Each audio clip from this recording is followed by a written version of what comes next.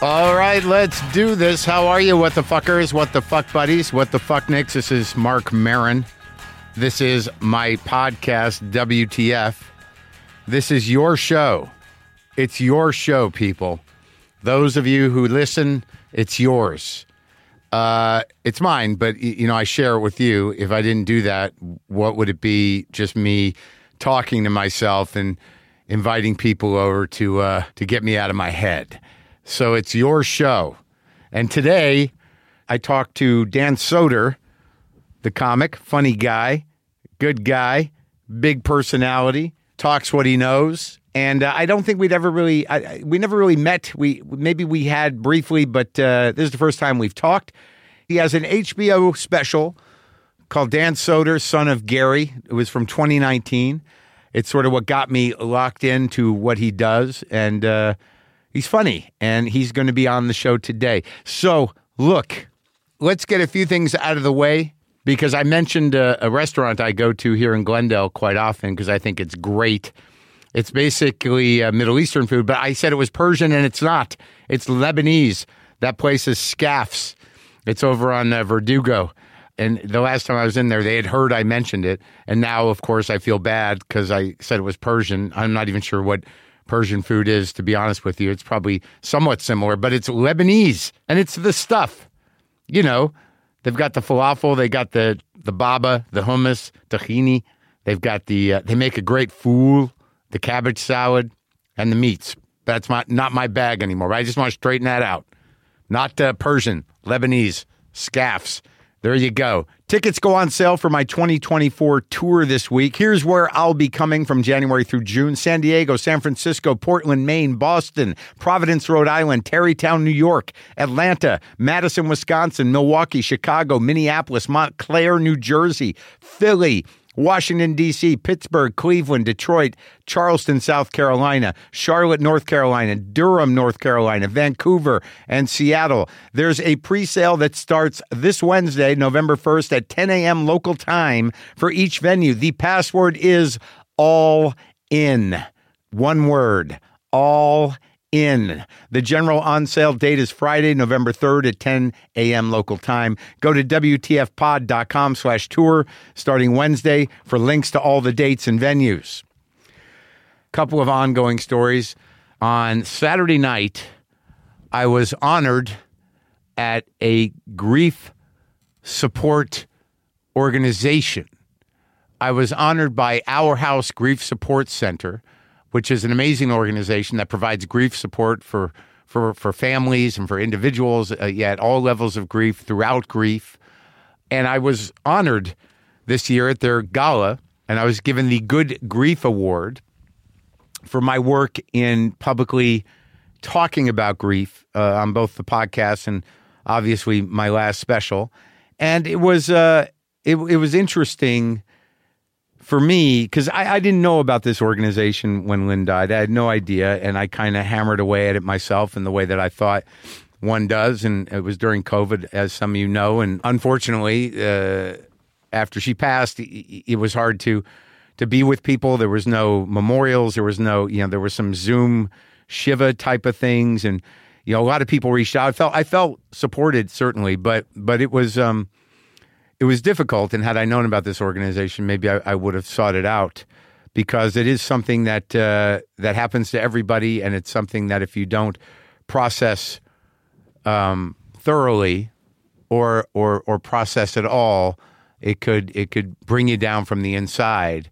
But I thought it was kind of interesting that I was being honored for being hilariously sad at a grief support organization. And I think I could probably look at this as a lifetime achievement award, because if you look at it properly, and I think it's not that big a stretch, I think I've been hilariously sad my entire career.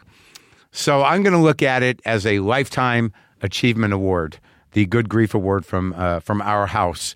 If you want to donate to them, you can check it out. It's ourhouse-grief.org. If you could use their services or would like to support their mission, which is really to support people individuals and families in all stages of grief, and it was amazing. Now, not to like, I want to make sure I frame this properly, because it was a first in my comedy career, because I knew I had to go up, accept the award, say some nice things, but also I'm a comedian, so I believed I was expected to do a little bit of jokes.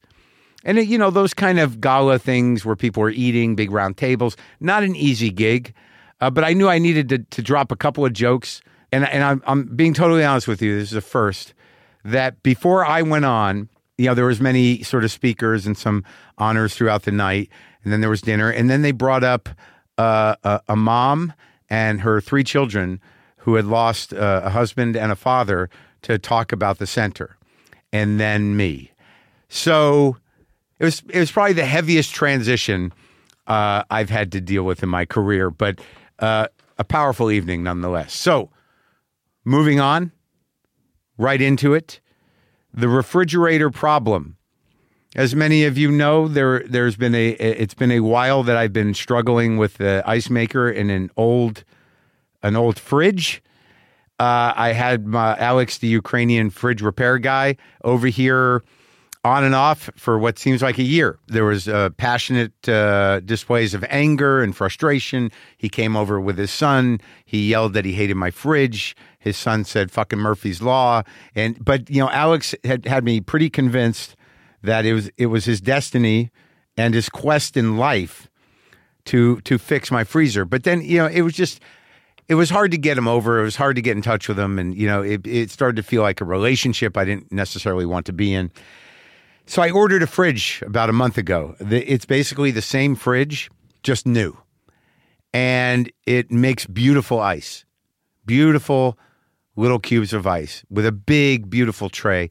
I mean, I was willing to fight this fight with Alex, but then I lost my will. I ordered the new fridge. They took the other one out. Did not mind. I was happy to see that fucking thing go. And I'd like to believe Alex might have been too on some level. I didn't know what to say to Alex, so I just sent him a video of me opening the fridge and the freezer, showing him the ice. And I just texted, "It's over. We tried." I've not heard back from him. I'm sure he got the message. That's where I'm at with this thing. Other things that are happening. Halloween is happening. I've bought so much candy because last year I was inundated with kids of all ages, probably some in college, not even wearing costumes. But that happens. Why not if you can get away with it? So I got a lot of candy. I think we'll carve some pumpkins tomorrow. And on Tuesday, just be there. I just got to be careful not to, because I feel bad. I'm innately codependent, and I just start to throw too much candy in, and they just stand there with their outfits and their parents. And if you give one 2, you got to give the other 2. If you give one 3, you got to be a little shit. And then all of a sudden, I'm throwing all the candy into 2 bags, and then I'm out of candy for when the slightly buzzed grown-up kids come to pillage, which is fine if I don't have candy for them. But we're all set for that. I guess I should tell you, I just got out of Killers of the Flower Moon. We found the day to do it. We went. We locked in. IMAX, baby. Fuck, that's the only way to see a movie. And it really is great to go to the movies. And I think in this time of decline, that the communal feeling of being in a movie theater, even if you don't like the other people, it's just, people were wondering, and obviously there's been a lot of press on this, between Oppenheimer and Barbie and just the return to the theaters, the Taylor Swift movie. But there is something great about it, of having to witness with a bunch of strangers. The difference between, what you do at home while you watch a movie or the impact it has on you, to walk out, even just, side glancing people after a movie that was powerful, like that movie was, it makes a big difference. It's a shared humanity. It's a shared bit of receiving profound storytelling, and it does mean something. It is different. It is vital. It really is. Going to the movies. And I've been doing a lot of it lately. I know my producer, Brendan, goes frequently, and it's something humans have been doing when the world seems like it has been ending forever, not just for entertainment, but again, for respite. and for a little distraction. But, if it's a heavy movie and it's got things to say and the feels that it makes you have are important human feels to have in the context of what we're going through in our world today, even deeper, even better, more than just a distraction. Art, baby. Art. But that IMAX thing, it's just the size the screen should be, like back in the old days. That's the fucking movie screen. It's supposed to be that big. I don't know if I need the chairs rumbling, but it's a real movie experience. And this one, the one we went to, has the reclining seats.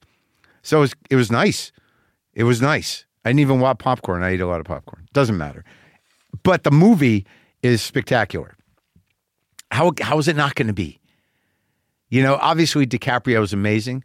De Niro is great. But Lily Gladstone fucking carries that movie, man. And I knew when I saw her in Certain Women, that Kelly Reichardt movie, wow, I was like, who the fuck is that?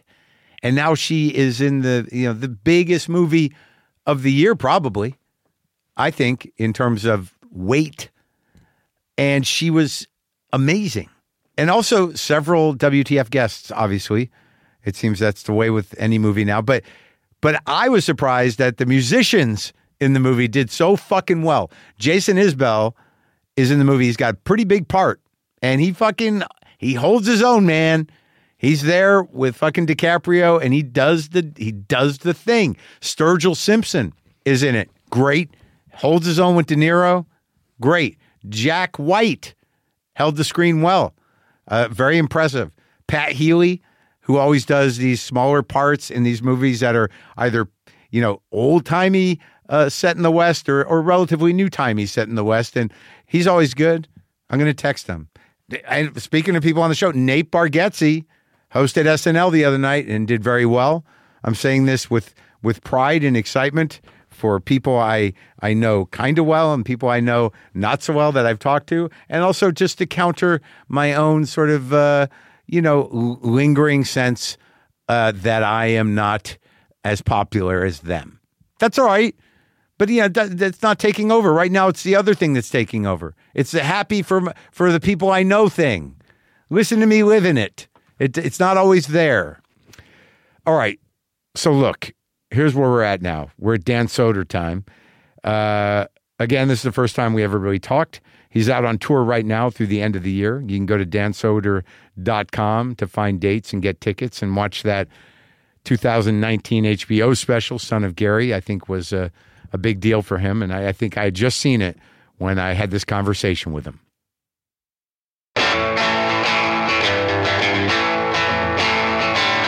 I mean, I know enough about myself to know I'm not, I'm too panicky, too worried, and I'm just too selfish. You know what mine is? What? I want to be liked too bad. Well, yeah. So I'd be like, I would do stupid things to get my kid to like me. It's like I push back on the people liking me too much. Oh, yeah. You're like, hey, you know what? Watch this. Yeah.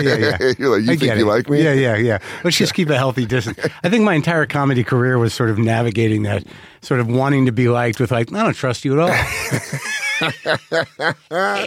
Oh, man, it's so crazy because as a people pleaser, one of the main things you realize is, I don't want half these motherfuckers to like me. Yeah. I don't want, why do I want you?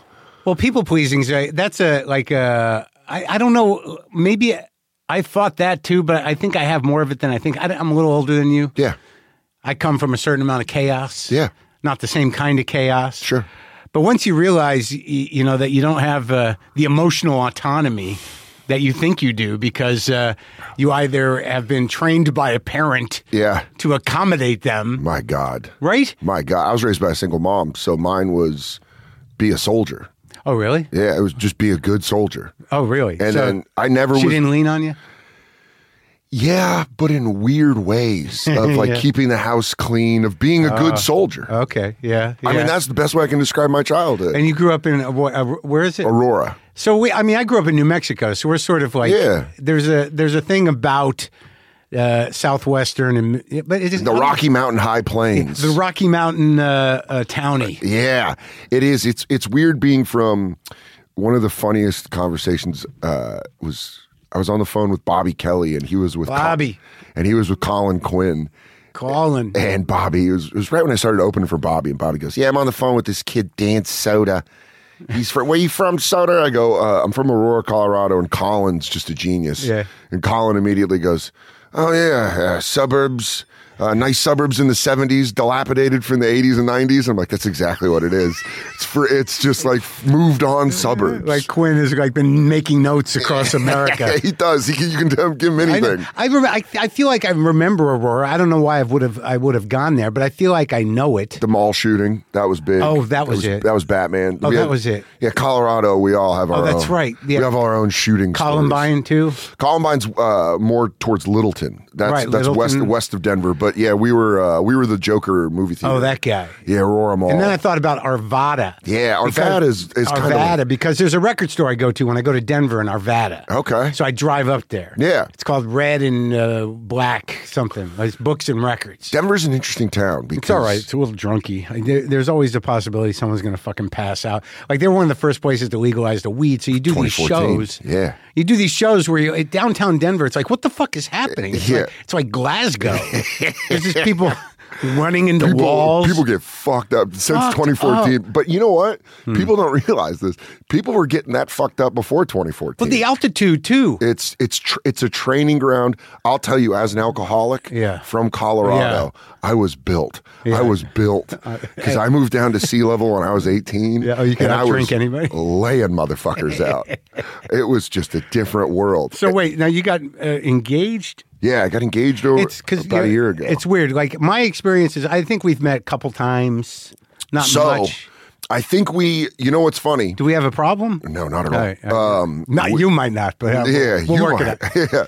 Yeah. So we've met at festivals. Right. A couple times through friends. Nate Bargatze introduced me to you a couple times. Nate. Just one of the best. He is one of the best. And what you don't remember was in 2008, 2009, we would talk all the time at the bar at Eastville Comedy Club on 4th Street. Oh, yeah. And right after you got let go of Air America was right when I got fired at K-Rock. Oh, wow. And we used to sit at the bar and talk shit about radio. Just almost like less than a handful of times. Yeah. But we sat there, and I was like I was I was like new to the city, still doing mics. Oh, so what was I old bitter guy? No, but I just had the radio thing. Yeah. I had the radio way to talk to you. Right. That was the way in. Right, so we could talk radio. Yeah, and you got let go of Air America. Yeah. K-Rock had just flipped from rock to pop, so they let everybody go. So you were a real jock? I did overnights and weekends. Really? Yeah, and I had been doing that since I was 19 in Tucson. In Tucson? Yeah, I went to Tucson. I went to the U of A. All right, let's back up. Let me just, before we go into the U of A, my brother went to the U of A. Okay. I know Tucson. But the last time I saw you, though, I was like, it's memorable to me because I'd come to New York. I don't do as many sets at clubs as I used to because you just get to this point where you really are. Yeah, you're old enough that you're like, I don't do this anymore. Well, I mean, I like the place I used to, but it's not the same place I came up in. A lot of the guys are gone. Some are dead. So I hadn't been doing spots in New York much. And I came in from LA and I went over there. And I mean, Esty said, go over to the underground and do a spot. And you went on before me and just leveled the place. Oh. And I didn't have my New York chops in order. so I just remember you killing them, me standing in the back of the room going, fuck. And then I go up there. It was one of those sets, and it doesn't happen often when you've been doing it as long as I have, where you just feel that sweat on the back of your neck. It's the worst because your body is not reading that. Like I'm going down. Yeah, but that sweat on the back of your neck, the flop sweat of just knowing. Yeah, I'm not gonna pull it off. Or it'll be in the back of your jaw where you'll start feeling it. Yeah, the little clinching. But you trained yourself not to show it unless you're gonna snap or you're gonna acknowledge it. But I just couldn't. Yeah, it was a good feeling. What I remember, I didn't blame you for too long. What I remember from that interaction is, you do remember that? I remember not. I don't remember me doing well. Yeah. I don't remember any of me doing positive. Right. What I remember is you coming downstairs. Yeah. And I was sitting talking to Liz, the manager. Yeah. And I had my hands kind of under my chin on the stairs. And I turned around and I went like, oh, hey, like, because I just had my hands, and I went, oh, and I thought I did such an LA thing at you, where the prayer hands, when really I just had my hands together. I was like, oh, hey, Mark, like you were walking by, and I was like, Mark Maron thinks I'm a dildo, because I just did like the, hey, how are you? No, I just thought you were a dildo for killing so hard. Well, I'll take that. I'll take that being a dildo any day. And making it hard for me because I personalize everything. Yeah, but but back in 2008, I remember, first off, I remember this story. You had an apartment in Astoria. Yeah. And I lived in Astoria for 17 years. Yeah. And where? Right on 31st Street and 28th Avenue. So I lived at 37th and 30th Avenue. I know that because Louis Katz. Yeah. One of my closest friends. He just emailed me. Yeah, I love him. We were just in San Diego together. Yeah. This is 07, 08. Okay, yeah. And he texts me, hey, I'm thinking about moving into Maron's apartment. Maron's moving to LA. Yeah. He's moving back to LA. I might take Maron's apartment. Why don't we meet up and get lunch? Yeah. I was like, absolutely, dude. I live in between the 30th Avenue stop and the Astoria Boulevard stop. Right, yeah. I'll walk over. Yeah. He gets off the train at 30th Avenue, and I remember this specifically. He goes, so where do you want to eat lunch? I go, there's a Subway down over there. And he goes, you fucking white trash, dude. You live in one of the greatest neighborhoods for food. And it took me a while to discover all the stuff. Yeah. But now, looking back, I'm like, I'm so embarrassed that I was like, Subway? Yeah, there's so many. I recommended Subway when there's Taverna, there's like BZ Grill, there's like incredible food. Yeah. Well, you grew up in Colorado. What are you going to do? Yeah, I was like, well, there's a Burger King. Yeah, let's do that. Hiking distance. It's always Colorado terms. So I hike up to the Burger King. Sure. So I'm watching. Well, how far up did you guys have like those regional chains like Blake's, Lotta Burger, or is that New Mexico? I don't think you got Whataburger was New Mexico. Whataburger was a little. There was around, but Blake's Lotta Burger was definitely New Mexico. Okay, but I don't know what's up in Colorado. I don't know what's spread out that far. Piggly Wiggly's. No, we didn't get the Piggly Wigglies. I think those stopped at New Mexico. Circle K's we had. They're around everywhere. I guess. I used to hang outside of Circle K. Sure. When I was 13, and ask guys to buy me cigarettes. Yeah, buy cigarettes, of course. With $3. Yeah, that's how much cigarettes. $3. When I was in high school, I remember them being at the Husky station. Like, I swear to God, they were 55 cents a pack. Is that possible? My mom said in 1980. Yeah, my mom said she quit smoking cigarettes when they got to $1.50. Right, and that was 1988. Right, so I was probably right. It was crazy. What'd you smoke? I smoked Camel Lights. And that's how you started? I started with Marlboro Reds because that's what my dad smoked. Marlboro Reds. And then I moved to Marlboro Lights because I didn't want to tell my friends, but it was hurting. Sure, it always hurts. We were 13. You quit though? I quit when I was 29. So I started smoking when I was 14, so you were 13. Yeah. Yeah. Or 12. I was 12 when I started. 12. It was 7th grade. Well, right. I was watching your special, and it's funny to me that you're now engaged because, what was that? When did you record that? 2018? 2019, yeah. 2019, when did you get engaged? 2022. See, like, I don't know, like, because here's what I couldn't get out of my head. It's like, because I've watched a lot of specials, and I watch a lot of the times the guys come on, but you're pretty straightforward. You're honest and, uncomfortably honest in some places, and I'm familiar with that. I do that myself. But I thought if you were to just edit that special, it would be an interesting dating profile because it would just be like, I'm Dan from Aurora, Colorado. I had a single mom. My hobbies are getting high and showering. Yeah. Getting high and eating. Yeah. Getting high and listening to music. Yeah. Getting high and talking to myself and laughing. Yeah. Getting high and talking to myself and laughing in the shower. Yeah. I aggressively and passionately will eat ass and pussy. Yeah. And I'm a really good fuck. And I want no emotional commitments. Dude, it's almost crazy because you said if you were to do that like a time capsule. Yes.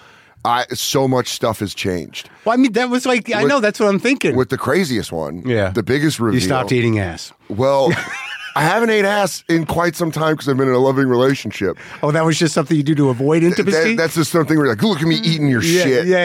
Look at me eating your shit. But I can't smell. And I never... Anymore or now? In the joke, I've always had a very low, like a very weak sense of smell. Yeah. And because of cigarettes, it's gone. And so when COVID dropped and everyone was like, oh, one of the symptoms where you can't smell, I was like, I don't think I've been able to smell for a while. Huh. And sometimes it goes in and out. You really think you killed your nose? I mean, what's weird is my fiance Katie had nail polish remover. Yeah. She was like, look at that. This is like 3 weeks ago. Yeah. Nothing. Really? And I went like that. And then I lifted my nose up like this. Yeah. And I got a whiff. And I was like, oh, I caught a little bit of it. Yeah. And she's like, man, we got to get you to a doctor that can fix it. Fix whatever the fuck's going Well, on. do you get punched in the face? Yeah, when I was little. So it might have been, So that's a broken nose? I also hit it on a mailbox riding a bike one time. Break it? Yeah, my mom did the single mom thing where she was like, we don't have time to go to the hospital, so let's just... The boxing thing? Yeah, she was like, we're just going to put it in the middle. And I remember being like, I'm sorry. Because when you get injured, with a single mom, she's like, fuck, I got to leave work. I got to do something. Well, like how much of that stuff, like, because I'm finding that at my age...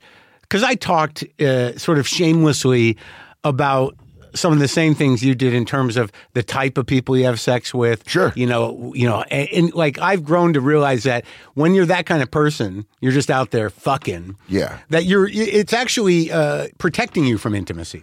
Yeah. It took the pandemic. It took living with someone. I've never lived with a woman. Yeah. It sounded like you were pretty dead set on just. And she cracked me. What's funny is at that taping of that special was our second date. Wow.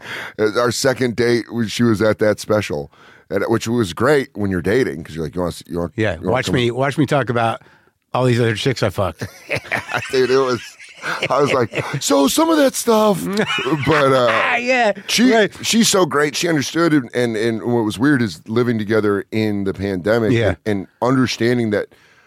I felt like my comedy was. I liked the jokes, but I didn't think it was cracking through. And then I realized all stuff cracking through yourself. Yeah. Like really getting to my core. Even the mantle. And I realized, I've been in therapy for 12 years. Have you? Yeah, but I realized, I'm not letting anyone in. Right, and that includes not only my partners but the audience. I'm not really. You're putting on a show.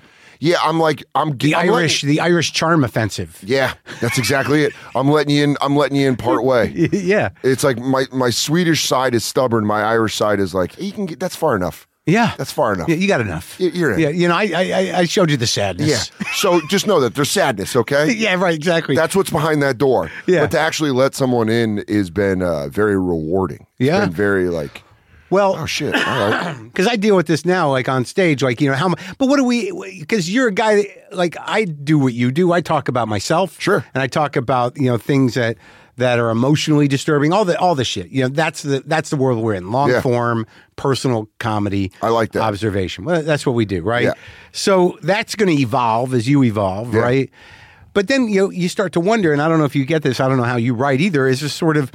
I talked about the other night. I did an alt show for the first time in forever. It was outside at a record store. Yeah. And, I did some shit that I'm working on that's pretty serious. It's pretty heavy. But from talking about Lynn's death, I know how to get in there and work that shit out.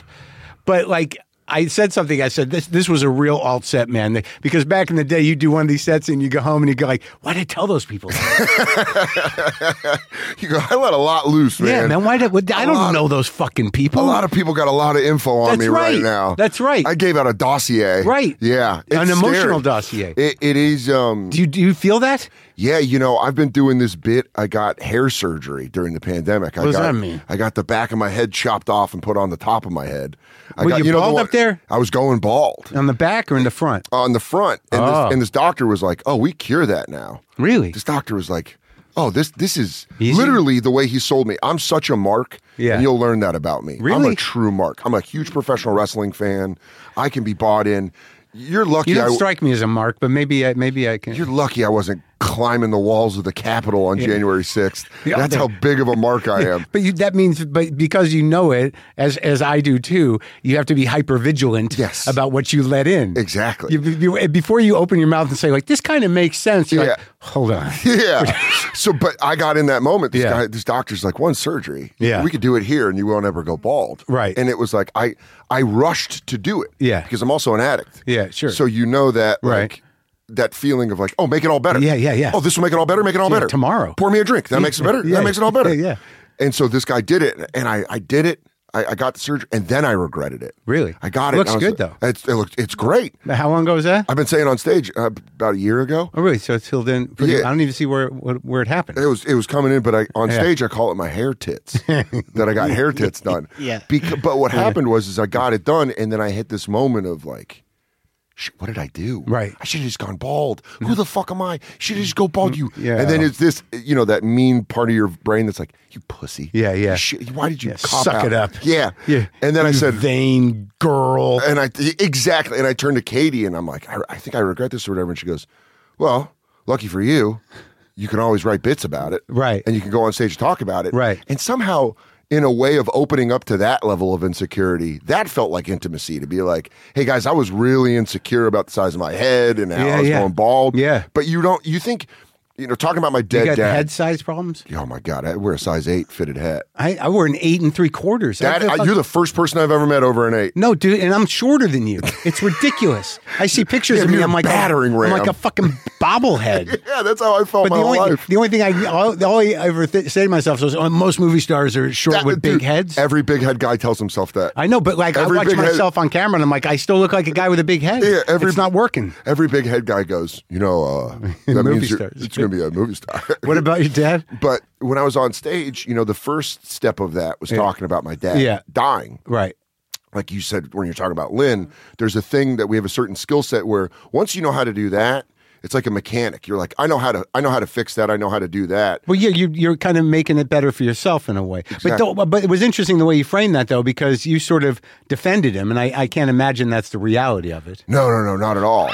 Not at all. You're like, my dad left. He was a drunk, and then he said he died partying. Yeah, because it was an easier way of. It was a funny way of being like, oh, he abandoned me and didn't care. Right, but in the end, you did the codependent thing, and you're like, you're just having a great time. Yeah, I really out on the beach. I forgave my parents for every misstep, and never allowed myself to feel the anger. And actually process. So is that really forgiving, or is that just sort of shutting it down? It's shutting it down. So, okay, so you're growing up. Your dad left when? My parents broke up when I was 5. My dad. And you had a relationship with the guy, though? Yeah, we were real close. When I was under the age of 5. So my mom worked at Aetna. I was born in Hartford, Connecticut, and my mom. Man. Lucky you got out of there. I know, right? There's nothing going on there. Yeah, I know. I drive through there and I go, what is happening? At least my parents fucked here. Yeah, I came from here. Yeah, at least this is where they put this fucking soul in a little egg piece of meat. Yeah.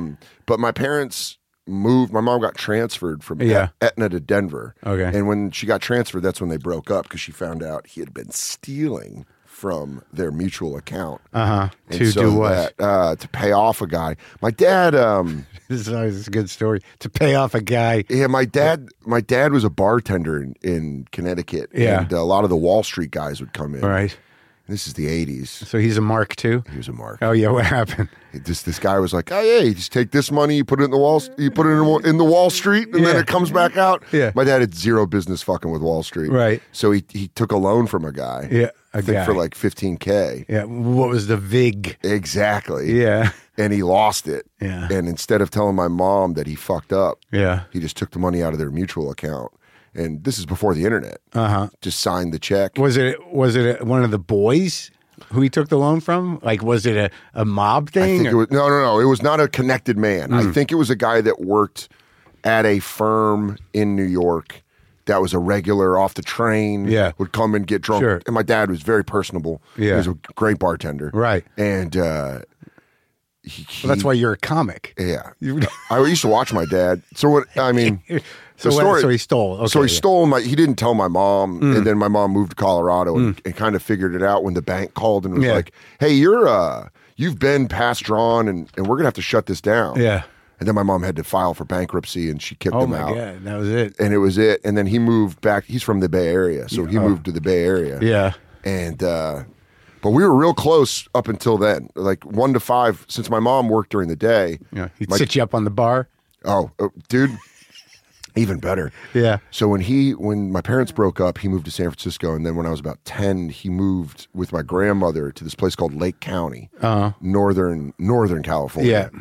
He would bartend at a bowling alley. Oh, nice. And I would just sit behind the bar on a milk crate. Yeah. Reading comic books. At 11 or so, or 10? I was like 9 and 10. Yeah. 8, 9, and 10. Uh-huh. And you have siblings? I had a sister whose birthday it is today. Oh. And she passed away when I was 16. Oh. She got killed in a car accident when I was 16. She was my half-sister. In Aurora? No, and she actually died in Los Angeles on Interstate 10. She was from Fontana and Riverside. She's your half-sister? Yeah. How? My dad had her when he was 20 in the Navy. And you were close? Or? Yeah, my mom made sure of that. Because he abandoned that family. Then he abandoned our family. Yeah. So my mom reached out to his ex-wife and was like, hey, these kids should know each other since they got a common thing going on. And my sister was 12 years older. And she was great, man. She, in a lot of ways, I think my sister saved my life by being the one person I could trust and one person that saw me for me. And yeah? Like, when did you realize that? When I was about, after she passed away, definitely, but when she was still alive, she would just kind of pull me aside and be like, these people are fucking nuts, dude. Yeah. Your mom and her boyfriend are nuts. Yeah. Fuck our dad's whole family. Yeah. Fuck that whole family. Yeah. She's like, but you're a good kid. And like, do what you love. Yeah. She got me into music. I used to listen to music and I would only listen to the hits. I remember that. Sure, because you grew up in it. Yeah. So everywhere, the hits. Whatever year you grew up in, it's like those are the ones that are in there. Yeah, and I remember I finally got into Jimi Hendrix. Sure. I was like because of her? 11 or 12. Sure. And it was probably because of a movie, All Along the Watchtower, and then I got the best of Jimi Hendrix or whatever. Yeah. And she was like, I was like, no, I love Jimmy. She's like, name a song that isn't Purple Haze or All Along the Watchtower. And I was like, hey, Joe. Yeah. And I was like so proud of that. Yeah. She was like, no, dude, like listen to the albums. And she was the first person that sat me down. She's like, if you like an artist, listen to their full album. Sure. And you'll find songs that no one else likes that mean more to you. Yeah. And that lesson changed the way that I take in stuff. Yeah. Yeah. Because you're like, oh, well, there's a whole product. I'm a massive Queens of the Stone Age fan. Oh, yeah. Favorite band. You had Josh Homme on. I know. I did. I listened to that interview on a bus to a gig in Boston, and it was one of my favorite interviews. Oh, good. Because you asked him a question specifically that I remember. You were talking about, you said, you don't sing lead on some of your songs. I think you were specifically speaking about Mark Lanigan from the Screaming Trees, who sang my favorite Queens of the Stone Age song, In the Fade, which is what closes out my HBO special. Yeah, it's great. But Josh Homme answered, he said, yeah, I want to make something great. I don't care how small of a part of it I am. And that, to me, I was on a bus, going to a gig, listening on my phone, and I remember being like, that's the way to create. Yeah. The way to create is like... selfless collaboration. But to remove the ego. Right. Is what you're making, is the goal to make something that you're proud of, that you've put yourself into, no matter how large of a role you have in it. Yeah. And I loved it. But my sister was the one that got me to listen to music in a way where I got into Soundgarden deeper than a lot of people. Yeah. Because I would just fall in love with certain songs. Yeah.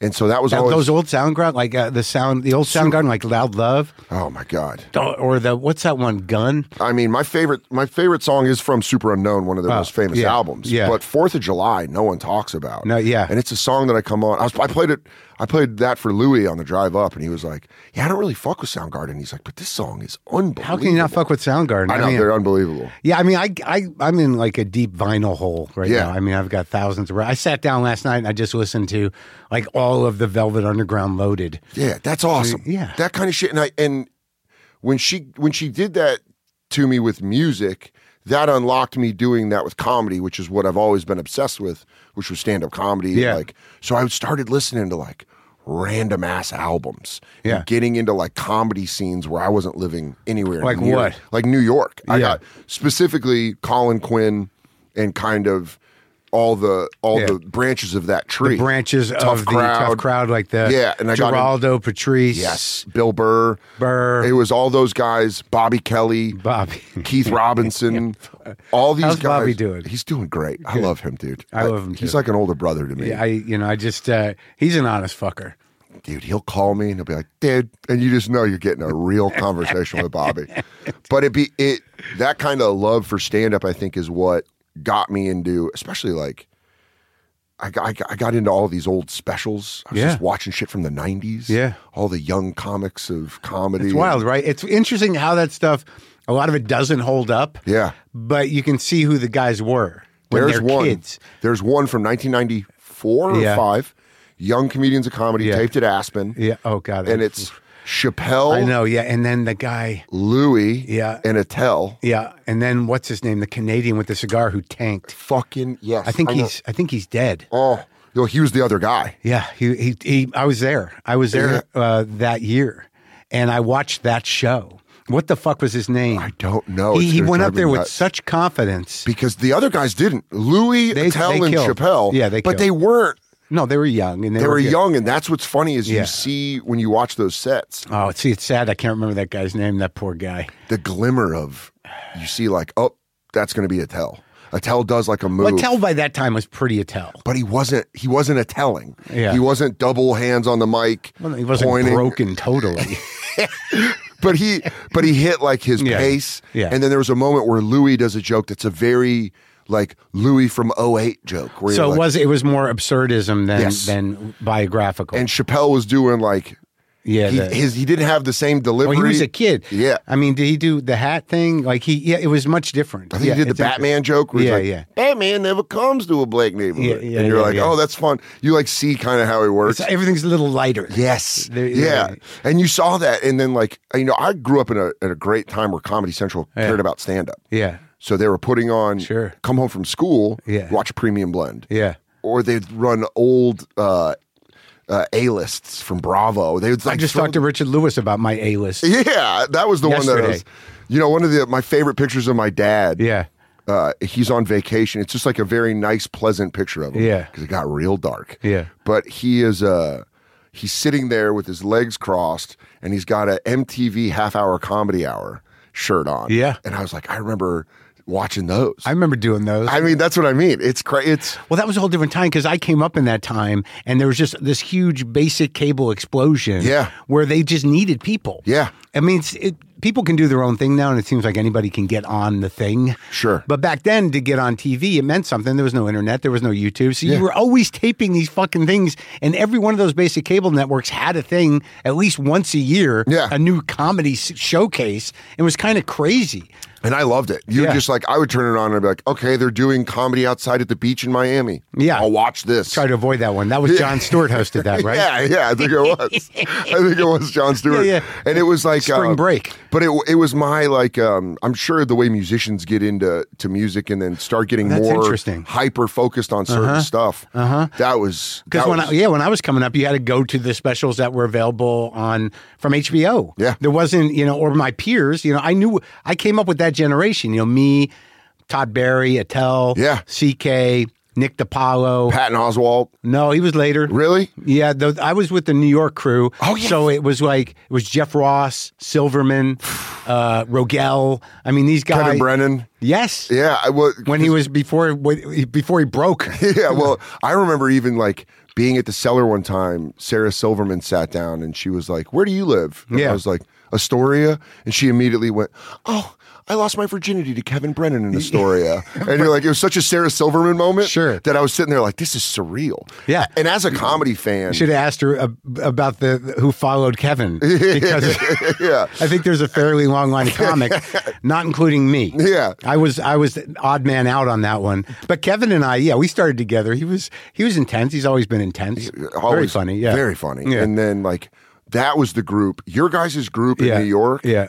That solidified like, oh, I want to go there. Yeah, that was the first real, crew that were sort of identifiable because of those shows you were talking about. Yeah, and they would talk shit to each other. Yeah. Whenever I would hear them on stuff, they would bust balls the way as me and my friends did. So I was like, I kind of liked this. Yeah. And I liked it. I liked everything about the New York comedy scene. What I could see in Insomniac, what I could see in Tough Crowd, what I could see on the comedian documentary that Seinfeld did.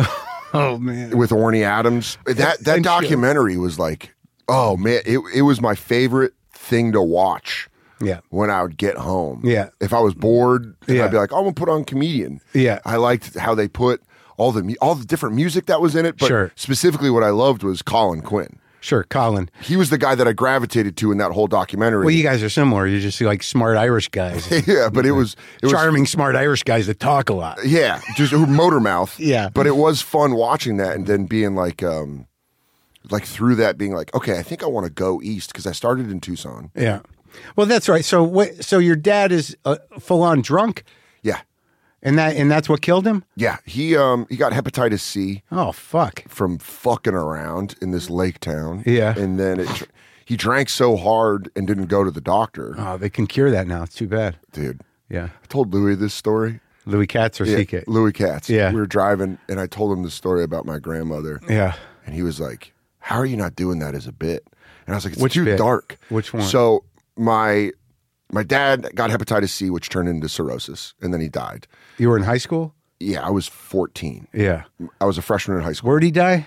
He died in the VA in San Francisco. Okay. But he what was he a VA of? Vietnam. Did he Vietnam. Was he there? No, he was in the Navy. He cooked in the Navy. Okay. He got drunk on the roof on the boat while they fired missiles at the fucking at the Da Nang River. Yeah. He like didn't he was get like, off the yeah, boat? I did he's like, I fought in Vietnam, but he'd always do the hand jerk. You know, he'd be like, sure. I fought in Vietnam. Yeah. Where was he from? San Francisco? Oakland. Yeah. Okay. He grew up in Oakland. All right, so your grandma?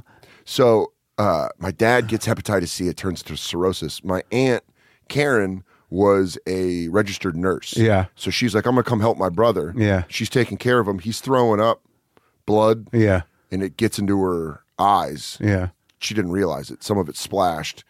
And she got hepatitis C. Oh, my God. And it turned into liver cancer. Come on. And she died. What the fuck? 10 years later after my dad That's died. an interesting, it's a family disease. It is. It's what the Soders do.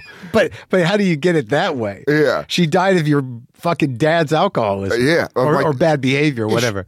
She basically was in the blast radius. Yeah, I shouldn't judge the behavior, but whatever. He was fun as hell. But but the joke I was telling Louis that it never worked was I play cards with my grandmother every time I visit her, and she's 96 now.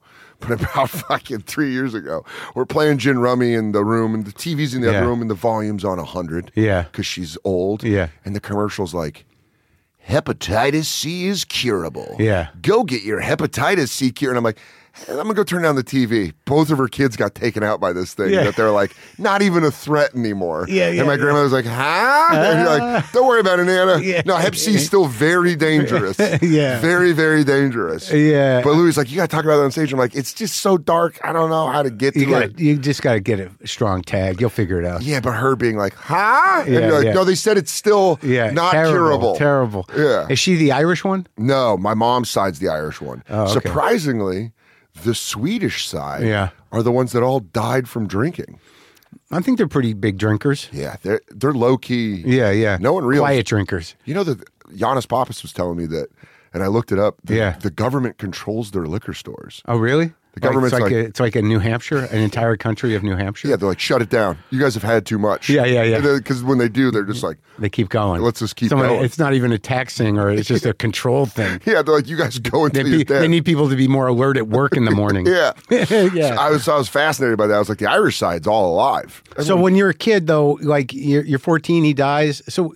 And you're leaning on professional wrestling? Wrestling and comedy. Yeah. And football, the San Francisco 49ers. Wrestling, because my producer, they do a weekly wrestling show on the bonus material. Oh, I love it. He tried to get me into it, and I had Chris Jericho on. I had all the AEW guys. AEW rules. But you got to grow up with it because I can't backload it. Yes. And I'm a 59-year-old Jew who likes music and whatnot. I'm not going to be like, I got to get to the wrestling match. I'm going to tell you right now, the way you're built, you'll never be able to take in wrestling. Really? You are, you know how they say learn a language your first 5 years? Right, yeah, exactly. You can't learn another language. That's right, You can't learn wrestling. But we went and I talked to the guys because Brendan's so important. And you were in Glow? He's a bright guy. It? Yeah, I was around it, but thank God that character didn't give a shit about wrestling. Yeah. But I get it now. I won't be condescending about the nature of it. I've learned 40 years old, from 40 years of loving wrestling, I've learned how that, I don't resent people that mock it. I don't resent people that are like, it's not real. Or they're like, you're like, I love my fake gay fighting. Yeah. Let me have it. Sure.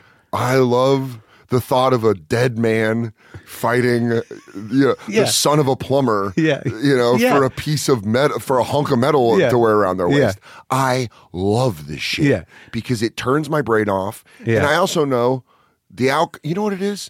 The you know the outcome stories. The outcome is determined. Yeah. So I know no matter what, Yeah. it's been settled. Right.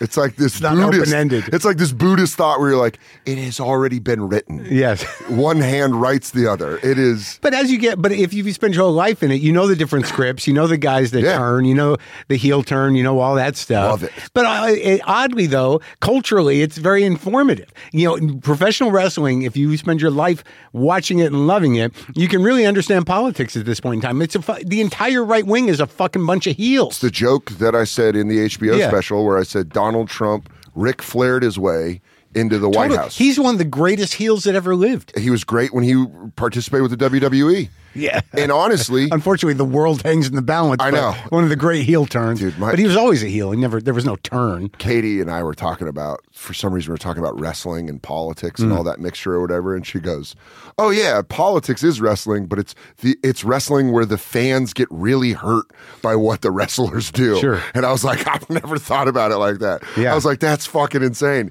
And it's true. Yeah. And you know, and they don't know that they are because they believe it. Yeah. And Obama was kind of like a Hulk Hogan heel where everyone was, babyface. Yeah. Where everyone was like, we got a babyface and he says all the right things. Yeah. And, you know, and that's why everyone got stoked. And then you had kind of like a Stone Cold feel for the right when Donald Trump showed up, where they're like, he doesn't like the regular career politicians. Yeah, yeah. He's saying what he wants. Yeah. He's attacking. Yeah. They really like. But unfortunately, the fans don't know it's fake. I know.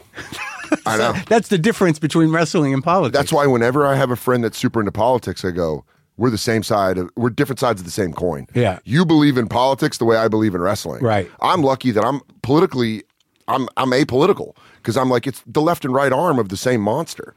It's all going to the same rich people. But you're a decent guy. I mean, really, it comes down to tolerance and thinking that everybody should be okay. Yes. That's my philosophy of like, sure. Hey, I don't know. Why don't we help out each other a little bit? Right. Seems a little. So you how do you get to Tucson? You go to school there? Yeah. So I graduated high school in Aurora. You know, shout out Smoky Hill High School.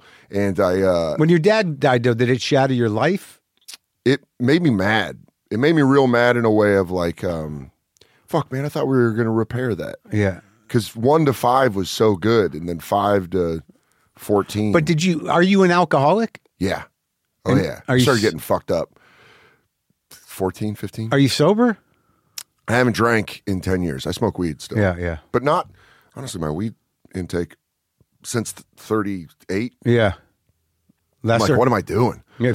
Like, what am I doing? I'm forgetting so much stuff, and I'm Apparently scared. You're enjoying your day. You're forgetting stuff and you're scared. Yeah. I'm like, ugh. And how about the self-consciousness thing? Oh, my God. Didn't you get like hyper, like a guy like you? I mean, like when I'd smoke weed during the day, any interaction was like, oh my God, they're looking right through me. I can't. I would do, you know, I did 8 years of a radio show with Big J, and we'd get high, and I'd be like, what the fuck I'd go home and I'd be like, what did I say? Yeah, what the fuck did I say? But it, you know, my dad dies at 14, and I'm kind of like, I'm angry. My mom, the guy that's living with us, my mom's boyfriend was my godfather. He was a real shithead. Oh, really? He was my dad's ex-best friend. And really? Yeah, they were very okay with, you know, my mom since apologized. And my mom and I have had some real heart-to-hearts that have made our relationship much, much better than it was. Yeah. But when I was 14, I kind of just fucking hated everybody. Yeah. I was like, well, if my dad, except my sister. Yeah. Were you fighting?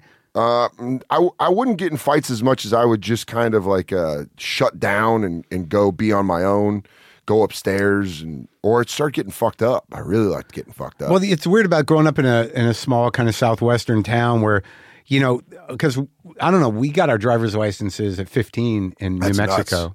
How old were you? 16. We were 16, but we would just go down to the shopping mall late at night and put shopping carts in front of the car and get them going like 40, 50 miles an hour and just let them run into shit. Fun as hell. That's what you do, man. Yeah, and then I started getting into smoking weed at 14, 15. No sports? I played football, Yeah. so I'd clean up, but I wasn't good. Yeah. I liked it. Yeah. But it wasn't a thing I needed that fatherly, like, attaboy. Yeah. I didn't have... See, that's the fucking thing, right? That's part of the comic thing, too, is like you're looking for this approval. Like, Yeah, my dad was just a bipolar, narcissistic fuck. Yeah. And like I get along fine with him now because he has dementia. He's very sweet. Yeah. Yeah. But fucking flip. But it's weird that when there's an emotional absence there, you know, the sort of need for approval is fucked up. It's, dude, I had anybody with a strong personality, you're like, I'm going to be part of you. Yeah. Yeah. You're like, how do you say that? You're like, it's like one of those movies where you're mimicking how their mouths say it. Right, where you're like, yeah. Like when an alien comes to Earth and learns how to talk and they go, exactly. You are saying, that's what it was like. And I was having my mom, you know, and no disrespect to her, but she was having a social life while I was spinning. Yeah. I didn't know who the fuck I was. And I'm having these different dudes come in. And I was on a podcast one time and someone was like, did you ever try to fuck with them? Yeah. Or like scare them away? Yeah. And I was like, hell no. Yeah. I wanted a male role model so bad. Right. They were coming in. I was like, hello, sir. Yeah. I look forward to you being my father one day. Yeah. And then you're wearing the same hat as them. And I'm like, well, I'm chewing tobacco because they chew tobacco. But it became a thing of when I was 14, I was like, well, I like getting fucked up. And it turns out I'm real good at it. Yeah. I could hold my shit. Yeah. And I could get fucked up and I wasn't a problem. Yeah. It was actually like silly. So it made you, it took away the anger? Took away the anger, took away everything. And then it became like, oh, I'm going to smoke weed all the time. Yeah. And I had a problem with like, oh, I don't want to drink because that's what my dad did. Yeah. But then I started drinking at 15 and I was like, oh, I can drink. Oh, yeah. Like, oh, I forgot. I just decided I want to be like my dad. Oh, my God. It's like finding out it was always this, it was always this thing. When you have a dad that leaves in your mind, somewhere in your mind, you go one of two things. He's either got another family, which that really hurts. Yeah. Getting cucked. Yeah. Just being like, oh, you're raising another boy. Yeah. Yeah. Oh, not me. Who's that kid? So you're worried about that. Yeah. Or the positive one is you're like, what if my dad's an assassin? What if my dad is gone because he has to go do all this? Like, right. Sure. So in your head, you're like, well, he's going to come back and be like, you were born to a long family of assassins. You're looking for a cool thing. Sure. No, just an alcoholic. Yeah, right. So you start drinking and you Not go so heroic. Yeah. And then you start drinking and you go, oh, this is what we do. This is what our family does. This is our superpower. I'm very good at this. So I just, in high school, became the guy that was funny, got fucked up, didn't really bother anybody because that's kind of just what I wanted. Yeah. In high school, I was just kind of like, hey, come over to my house. When my sister died when I was 16. Did that level you? That destroyed me. No. That destroyed me. That made me, in a weird way, kind of shut down for a little bit. But then it made me realize, it made me believe in God, which is weird because you think it wouldn't. Yeah. You think it would do the opposite. Wait, how did that manifest? Well, when my dad died, I stopped believing in God. When my dad died, I was like, oh, well, what the fuck, dude? Yeah. Like, we were supposed to have the movie moment. Right. Where he realizes, oh, I shouldn't drink. Yeah. I got a good kid. Yeah. And then he comes back and I'm like, I'm mad at you, but I love you. And then we're okay. Yeah. And then roll credits. Yeah. But he died. And I was like, well, there goes that. Yeah. And then my sister, she would visit. She'd come and visit. Yeah. You know, she was a grown-up. Right. She was 26 at this point when I was 14, she was 26. Yeah. And she helped me get through the death, through the funeral. Yeah. And then she visited to go to Lilith Fair, and we were hanging out. Yeah, we were hanging out in the guest room. She was packing before she left. Yeah, and I was like, "Do you remember a couple of years ago?" I was like, "I don't think Dad's going to make it to my high school graduation." She was like, "Yeah, I remember you saying that." Yeah, she was like, "That's so crazy you said that." And then he died 2 years later. She's like, "But I'm going to make it.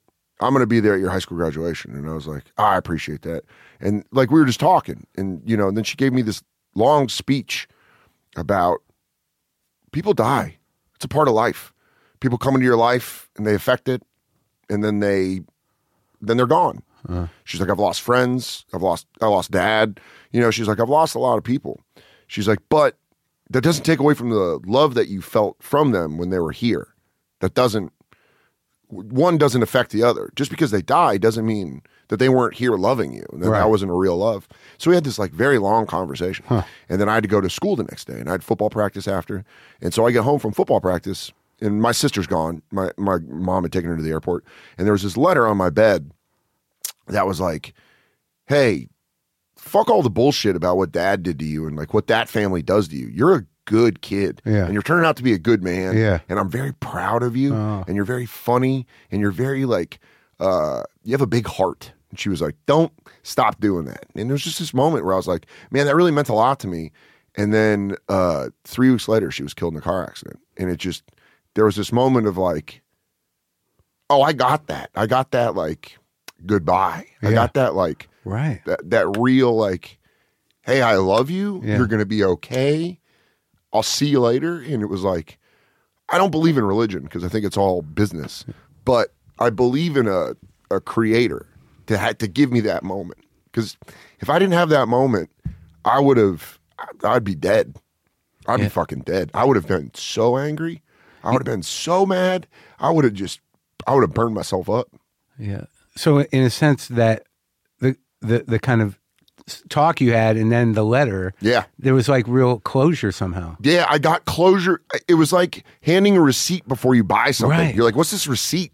You're like, I don't need that. And then you're like, oh, fuck. So you're actually able to kind of grieve in a real way and have closure, which was the problem I had with my father's death. Was I didn't get closure. Right. I didn't get to be like, dude, what the fuck, dude? I loved you. Where were you? And so I was so mad about that. And then with Michelle's death, it just was like, all right, like, fuck, it hurts. Yeah, I'm a walk off this pain. Yeah, but I had something that I could point to and be like, I got to say goodbye. Yeah. She said goodbye to me. Yeah. Even if it wasn't really me saying goodbye to her, she got to say like, I love you. Yeah. I got you. Yeah. This love that I gave you, it's good. And it stays. It stays. Yeah. It doesn't go anywhere. And that pain motivated me. Yeah. Because I was like, well, if my sister's going to die, if my dad's going to die, and then my Aunt Karen, who I was close to, dies, if all these people around me are dying, why am I here? Well, it must be for a reason. Yeah. So I might as well make this life what I want it to be. Right. What do I love? I love music. I love comedy. So go fucking do all that shit. Yeah. And I moved to Tucson. I went to U of A. I got in there because my mom asked me one thing. She said, listen, I know you're not. Once Michelle died, my mom was like, what am I going to fucking tell you? You're a man. God is, whatever you want to say, the world has calloused you. So I was smoking cigarettes. I could smoke weed in the garage, not in the house. Could not drive if I smoked weed. But my mom had a very we became roommates. Right. Where she was like, hey, I got you, you got me. Yeah. But there was a respect. It just changed. My mom's energy towards me completely changed of like. She understood the loss you went through. Yeah. Yeah. And she was like, and she respected me for it. Right. There was this weird like, all right. You're still, I didn't go crazy. Yeah. I was still respectful to her and stuff, but she was like, I respect what you've been through. And she asked me, she said, listen, just get a college degree. Yeah. That's all I want. And also she didn't want you to get hard. Yeah. Or fuck your whole life up. Exactly. Yeah. And that's why she was like, go to college. Yeah. You'll have experiences. Because I kind of already knew I wanted to do stand-up. Mm-hmm. And she was like, go, just please for me, a single mom, get that college degree. Because in her generation, the boomer generation, right, that was like, oh, you did a good job. Sure. Your kids have college degrees. Right. You did it. Yeah. So I went to U of A. Yeah. I didn't want to go in Colorado. Yeah. I wanted to go to a place where I was a little uncomfortable. Sure. And I was like, Arizona, it's warm. It's a good city, though. Tucson, really knew nothing about it. Hated it. Oh, really? Hated it. Dude. Why? Too dry? Too desert? Too frat and sorority. Party school. Too rich kid. Yeah. I moved there and it was like, I had like enough for cigarettes. Yeah. And then that was it. Yeah. And shit weed. Yeah. And like an 18-pack of Ice House. Right. And I would just like drink whatever I could. Yeah. I'd get whatever I could. And I didn't like it. And I was like talking to my mom and I was like, I think I'm going to transfer. I think I'm going to transfer back to Colorado. Yeah. Colorado State or maybe. And my mom was like, it doesn't seem like you to quit something like this. Uh-huh. And I was like, and then you're like, hey, you want to fucking challenge me? Yeah. And I went and I was working at the college radio station, KAMP. Yeah. And I had and I kind of found that first glimmer when you start doing stand-up or you start doing something where you go like, oh, I like this. Yeah, I can do this. And I could maybe do this. Yeah. And I had a show at KAMP, Arizona Student Radio. Yeah. My boss was this guy, Vic Garcia. Yeah. Who ended up becoming my brother. He's my lifelong friend. Yeah. and he would let me fuck around. Yeah. I could fuck around. I could be funny. It was a news show, right. but it was a comedy show. Yeah. And then I was like, well, I like this. Well, maybe I'll go work at the radio station. In between my freshman and sophomore year, I went and worked in Alaska because my dad's sister was up there. Where? My Aunt Karen. Fairbanks? In Kenai, which is in the Cook Inlet. Yeah. And my Aunt Karen had the cancer from the hepatitis C. Yeah. And she was up in Soldotna. She worked at a hospital in Soldotna. Yeah. And she was like, why don't you move up here? Yeah. She's like, what are you going to do in between your freshman and sophomore year of college? We need to go work at Applebee's in Aurora? Yeah. She's like, come up here. Yeah. And I moved up there, just kind of like sight unseen, just like, yeah, fuck it. Took 2 bags up there. And she's like, you got to get a job. I applied everywhere. Yeah. Restaurants, the radio station. And finally I went to the docks and I was like, you guys hiring? And they're like, we're always hiring. And then I worked as a member of the dock crew at Pacific Star Seafood. That's a classic Irish. Yeah, it is like old school. I'll go find myself in the work. Yeah, yeah. And my mom is Irish Catholic. You know, she was the Irish family member. So I think I really got a lot of the personality traits of like, yeah, you fucking go work. Yeah. Yeah, it's not work until you're hurt. Right. And I went up there and, I spent the first 2 weeks with my aunt and then I got hired and then I lived on the docks for 3 months. Made good money. Just taking shit off boats? Taking shit, fuel in the boats, doing fish nights. A lot of the times What's a fish night? Like, well, they only really fish for salmon Mondays and Wednesdays. Okay. This is 20 years ago. But Mondays and Wednesdays were fish nights and Fish and Game would come and like monitor to make sure you weren't overfishing the river. Yeah. The Kenai River is, one of the largest salmon populations in the world. And they would monitor it. So dock crew, you're working on fish nights, you're working like 8 a.m. to 2 a.m. You're just going straight through. You get a lunch break, a dinner break, and then like another snack break. Yeah. But it was the shit. The guys I worked with, Mike and Dave and like my roommate Steve and we would all just get really stoned at lunch. Yeah. And then fucking work. Yeah. And I was making them laugh. I was like getting them. Yeah. When we were getting high, I was like making them laugh like my buddies back in Aurora. Yeah. And I was like, maybe I should do stand-up. Yeah. And my Aunt Karen and I, after, when I would get nights where I could go to her house and have dinner. And I remember we were smoking cigarettes watching Daniel Tosh do stand-up. And I was like, he's so funny. I was like, do you think I could do stand-up? And she didn't even blink. She was like, yeah, absolutely. Yeah. And that was like in a weird way, just like her not even blinking and being like, yeah, of course. Yeah. I was like, oh, well, I'm going to try this shit. Yeah. And so I moved back to Tucson for my sophomore year, blew through the money, dude. Good time? I mean, was just like, I got it. Yeah. I was buying cartons of cigarettes. Yeah. I was loving life. That's how we blow through money. I bought a whole carton. Oh, dude, just in the freezer. Yeah. Just pull a new pack out in the freezer. Yeah. And I ran out of money after the fall semester. Spring semester, I'm like, well, fuck, I need a job. And I was like, well, maybe I'll work at the radio station. I loved working at KMP. So let me go try to work at the alternative station, KFMA. Yeah. And I went there and bothered them. Yeah. And then I finally got the call and they're like, hey, we need you to work midnight to 6 a.m. on Friday and Saturday nights. And I was like, done. And through KFMA, I met more lifelong friends. Greg Shishman, who now lives in Seattle, from Albuquerque. Yeah. He says, what's up? He said, tell an Albuquerque kid in Albuquerque. Nice. But he works at the End now up in Seattle, and he was like my first professional big brother. Yeah. He was the first guy that I came into the radio station, and he's like, I'm going to teach you how to run the board. Yeah. I'm going to teach you how to do edits. I'm going to teach you how to do everything. Yeah. And I kind of was like, I found that first attaboy. I found that first like, oh. Yeah, mentor. Yeah, like I'm comfortable here. Yeah. I can learn, I can fail, but no one's going to be mad at me. It's the middle of the night. Middle of the night. And I worked at KFMA. The first shift I did, I never talked on the real radio. Yeah. And I was so fucking nervous. Yeah. And everyone's like, hey, it's just like you're talking to your friend. And I'm like, yeah. And I think the first break, I cracked the mic. I said, 92.1 and 101.3, my voice snapped. And I was like, shit. And on our air check tape on the cassette, I wrote Scared Dan. And then on the other side, I wrote Not So Scared Dan. Because it was the next shift and I was better. Yeah. And I took it into our music director at the time, Matt Spry. And he was like, Scared Dan. Yeah. And I was like, oh, I was scared. He goes, well, that's your radio name. And so for 4 years, I was Scared Dan on KFMA. And it was like, it gave me this ability to kind of like, it gave me momentum. And then I started doing the mics. And I did an open mic at Laughs in Tucson, and it went well. And then the next 4 months, bombed every mic. Was Bynum there? No, this was post Bynum. This was Scotty Goff, who bought it from Bynum and then sold it back to him. So this was the Scotty Goff era. Because the first Laughs was in Albuquerque. Oh, I know. That was my first road gig. Yep. It was working for. I was emceeing for a Dirty Magician. Oh yeah, which one? His name was.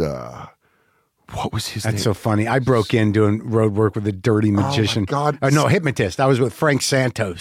I know Frank Santos because of Laughs. Frank Santos would come around. It was his name was something Chad Gross, I think. Yeah. But he was like, he'd do the thing where the woman would put her hands through his thing, and he'd be like, "Now grab my belt," and you're like, "You fucking perv." Yeah. But it was the first condo I stayed in, Albuquerque. Driving from Tucson to Laughs. I mean, from Tucson to Albuquerque, and. So I started going to Laughs, but I started bombing, and I couldn't. I was like, no, but my first set went so well. Right. What the fuck's going on? Yeah. And there was a KFMA staff dinner. Yeah. In the morning show, the Frank show, there was a comedian named Dave Ashley who has since passed away. He was a sidekick? Yeah, he was like the comedian on the show, and he did stand-up at Laughs. Right. And him and his wife, Beth, were the nicest. Yeah. Especially young comics. Yeah. You know that when you're coming up, you're like, I just want someone to be nice to me. Yeah. Everyone's being fucking mean. Someone be nice to me. And Dave, we were at this. Well, he sounds like a guy who found his groove. Yeah, like he was gig. Super funny, man. Yeah. And I remember we were at this dinner because we had done well in the ratings. Yeah. So like the company took us out, and I was the overnight guy, so I was just a free meal. Yeah. And we're at dinner, and I'm telling Dave Ashley, I'm like, dude, I'm fucking bombing when I do these mics. And he goes, "Are you prepared?" And I was like, even him saying that in the moment, I went, no. And he goes, "You just riffing?" I go, "Yeah, I'm just up there riffing." He goes, "No, dude." He goes, "I know you know stand up." I go, "Yeah, I know people get jokes, but I thought they just riff and keep." And he goes, "No, write jokes." Yeah. He was the first person. It's so funny to say that now that I've been doing stand up for 19 years or whatever, but it was like the first like, oh, yeah, okay. Yeah, that makes sense. And so I started, because of Dave Ashley, I started writing down like, oh, I think this is funny. Yeah. And then like learning how. Sure. And it changed. Sure. Mike started going well. Give you more control. Yeah. It's funny about radio comics. They don't get credit, but those guys who went to radio in the 80s, morning show comic radio is not easy. No. And it's like you got to be, firing on all cylinders. You got to be 4 a.m, quick as shit. I always like have a real big place in my heart for morning crews. You know? Yeah. And it was a thing where the Frank show was so popular, and like they were like the rock stars of our station. Yeah. That it was kind of cool even to be affiliated with them. Yeah. It was kind of cool to be like, when I first time I went on the Frank show, I was just trying to be funny. Yeah. And I remember Frank was like, "Man, you're green." Yeah. He's like, "You are just launching. Take it down a notch. Yeah. Yeah. It was the same as when I fucked an older woman for the first time. Yeah. Slow down. I was like, slow the fuck down, because I was just like, focus. I was just like, I'm gonna give it to you. Yeah. And KFMA kind of became my safe house in Tucson. It became the place that I could go where I wasn't at U of A. Yeah, I was living in real Tucson. life. Yeah, even though I was taking classes and stuff, I still hung out with kids from U of A, but it was because my roommate was a weed dealer, and so sure, you got to stay in the loop. In the loop, I'd go out and drink on Thursday nights with like people. That was the big night, but mostly I would be at Laughs, trying to get guest sets on Fridays and Saturdays. Yeah, and working at KFMA the rest of the time. That's great. So you finished your degree? I got my degree. I was starting to do the road stuff my senior year. Like featuring? I was featuring. I was emceeing at Laughs Albuquerque. It's funny because I did one of my first paid gigs when I was a doorman at the Comedy Store. I went to Laughs. I think I might have opened for Jeff Foxworthy before the redneck thing. Because by the way, all those headshots were still up at Laughs. Sure.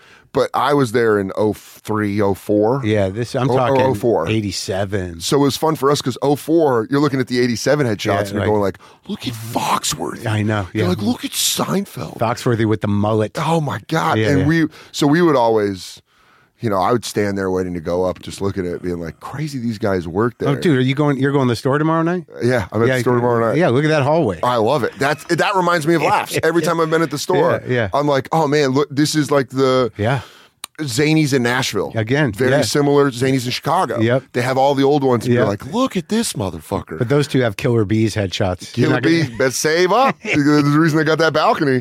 And now it's the Nate Bargatze balcony. Yeah. Now Nate Bargatze, that whole town's Nate Bargatze. Yeah, his whole face is on the fucking side. Murals on the wall. Yeah, it's like Roadhouse. He's fucking running shit. I can't be, it's so rare that I'm happy for a guy, but I'm certainly happy for him. He used to open for me. Dude. And I remember seeing him in Grand Rapids for the first time. And I met him in New York, but I didn't know him in New York. But he was still kind of doughy and sweaty.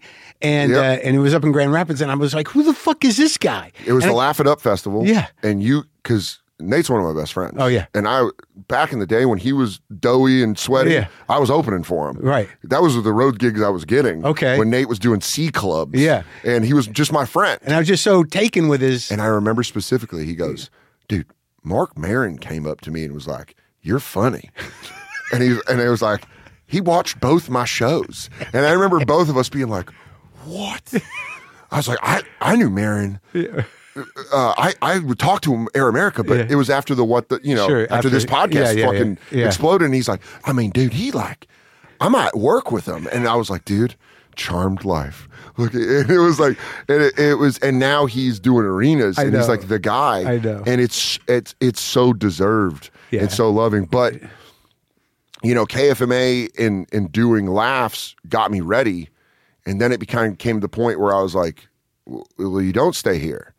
And I didn't like LA. Yeah. I didn't like the energy you of made LA. the right call. And I always, like I said, from growing up and loving Tough Crowd and all that stuff, I was like, and I remember being like, let me just see if I can hang. I just want to see if I can fucking hang with the big dogs in New York. And I moved there, and it was the greatest decision I ever made. It was some of the leanest years of my life, with zero money. So you had money. 3-4 years under your belt of hammering it out. I had 2.5 years. And then, so I kind of knew, but then I moved there and I went to 3 mics and I was like, I got to rewrite everything. Yeah. I'm so road hacky. Yeah. You could just tell. I was doing things that were pandering to the crowd. Sure. And then I'm going to open mics and it's like Rory Scovel. Right. Kumail just moved there. Jesse Pop. I'm watching these guys that are I'm like, holy shit. And I'm coming up with... Those are kind of lyrical guys. We weren't watching the punchies. Like Attell and Geraldo. I would sneak into the cellar. Yeah. And that's where you... That was the education. That's like the boxing ring. Yeah.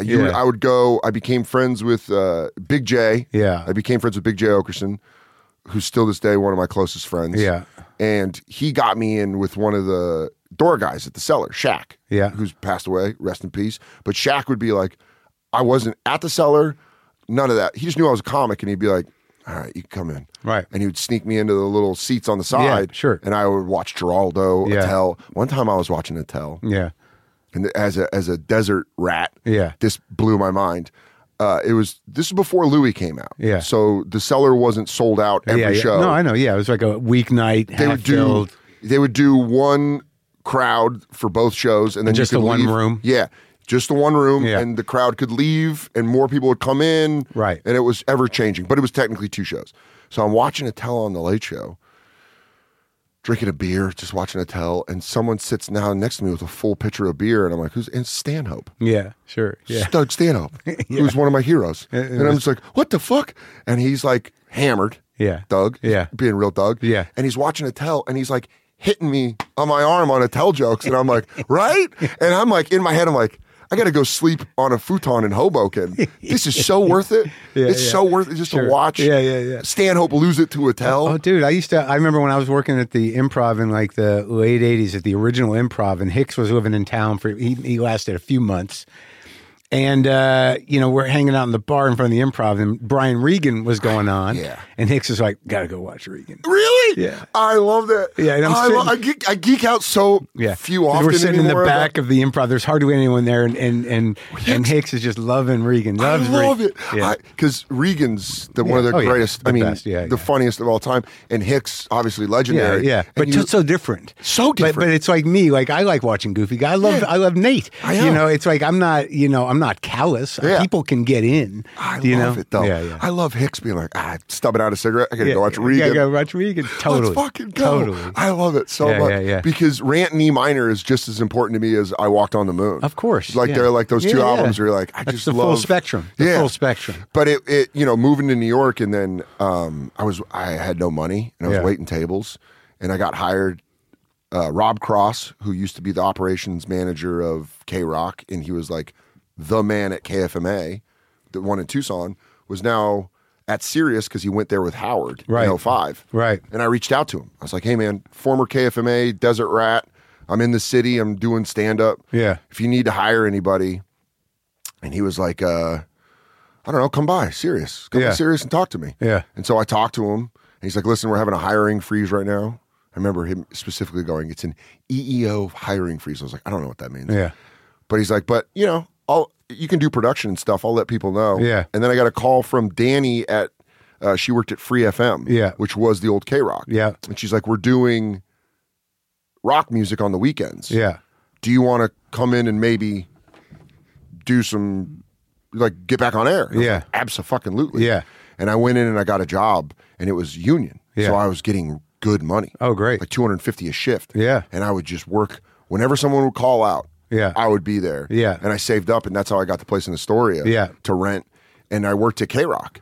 And then I was doing stand-up, but also working at K-Rock on, like, because it switched back from Free FM to WXRK, K-Rock. And I would give Nate shout-outs on the radio. They'd be driving back from, like, one-nighters. Yeah. And Big J would be like, hey, are you working at K-Rock? I'd be like, yeah, who are you with? Yeah. He'd be like, Justin, and all these people are like, hey, Jay and Justin are driving back right now from a gig. You know, they'd be like, and the radio was still cool. Yeah, yeah. And then, you were at Air America. Yeah.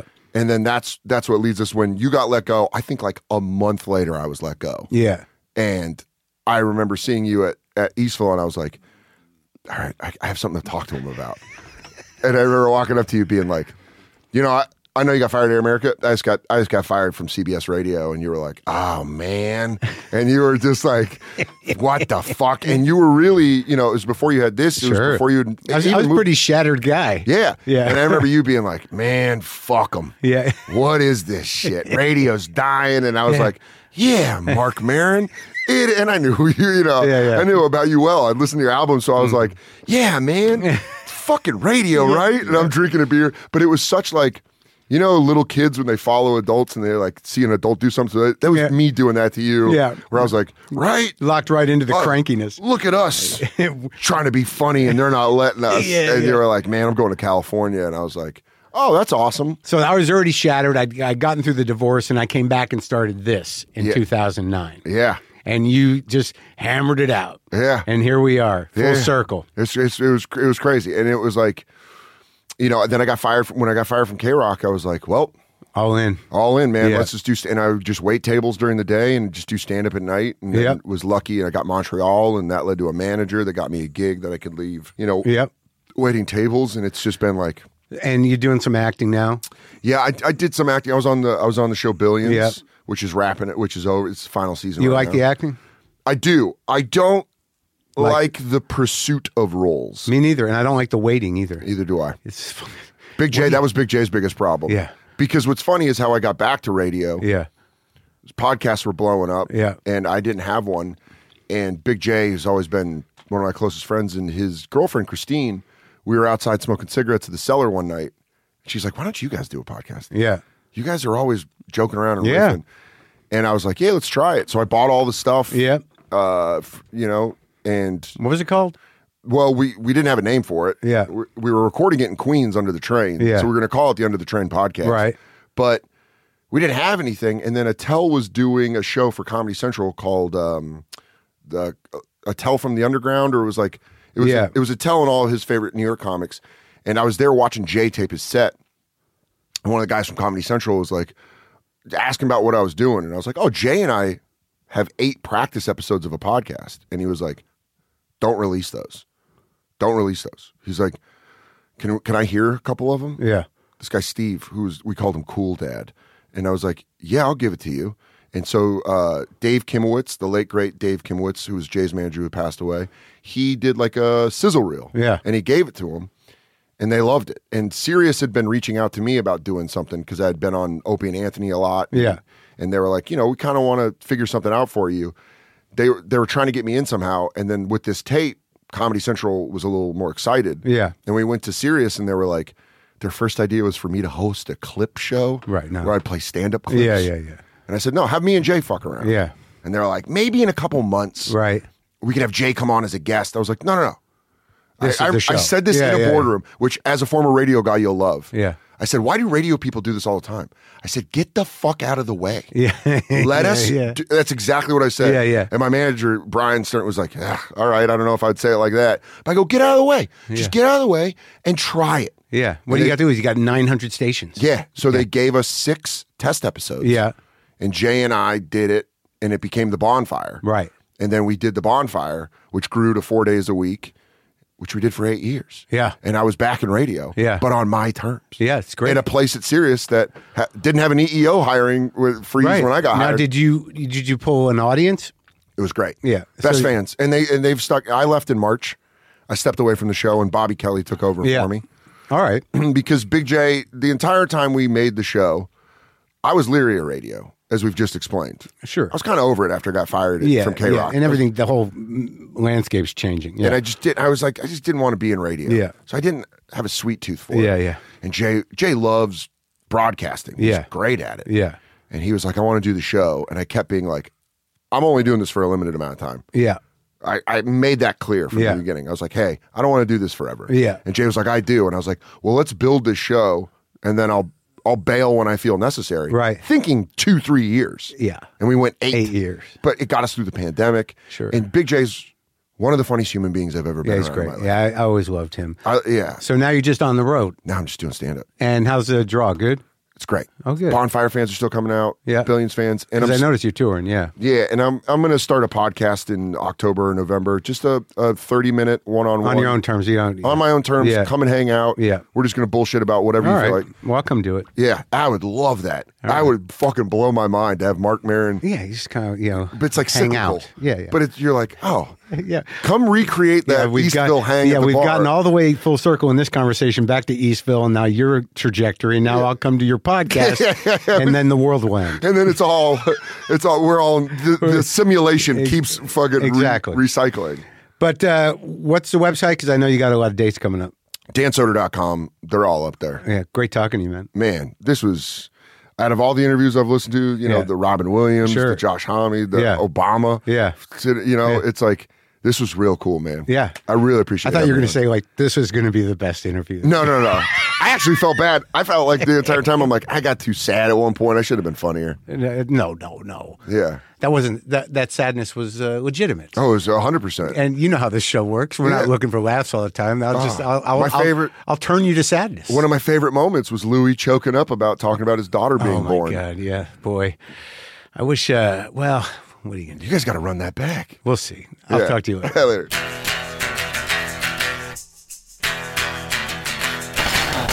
There you go. Dan Soder. His tour dates and ticket links are at dansoder.com. Hang out for a minute, people.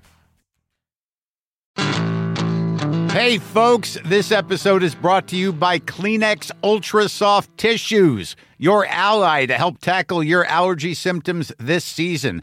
I love the change of seasons, but nobody loves pollen and all those other things floating in the air that make you sneeze during this nice weather.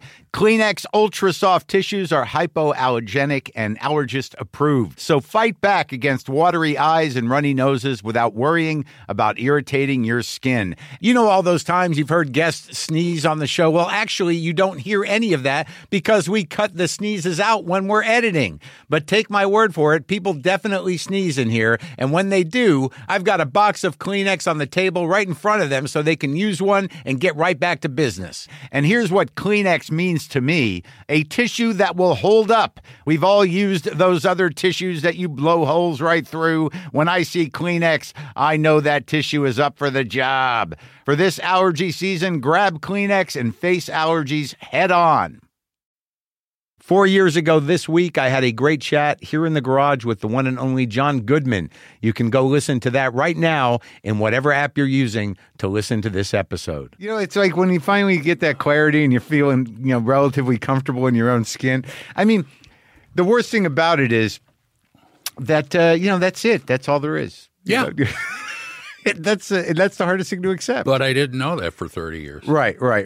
And it took me a long time to just, okay, this is all right. Yeah. And when I look around, it's better than all right. It's pretty good. It's good. The gratitude element is always the missing factor when you're hard on yourself, because I'm just sort of like, fuck it. What the fuck? What's the fucking point? I'm an asshole. And then if you're able to manage it, which I'm not great at, it's okay. Well, I figured nobody owes me a thing. Right.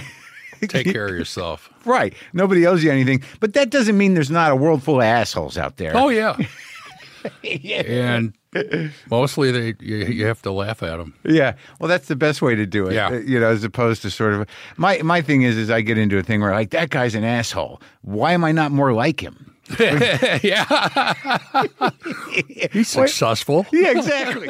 To get all WTF episodes ad-free, sign up for WTF Plus by going to the link in the episode description or go to WTFpod.com and click on WTF Plus. All right. Okay. Guitar time.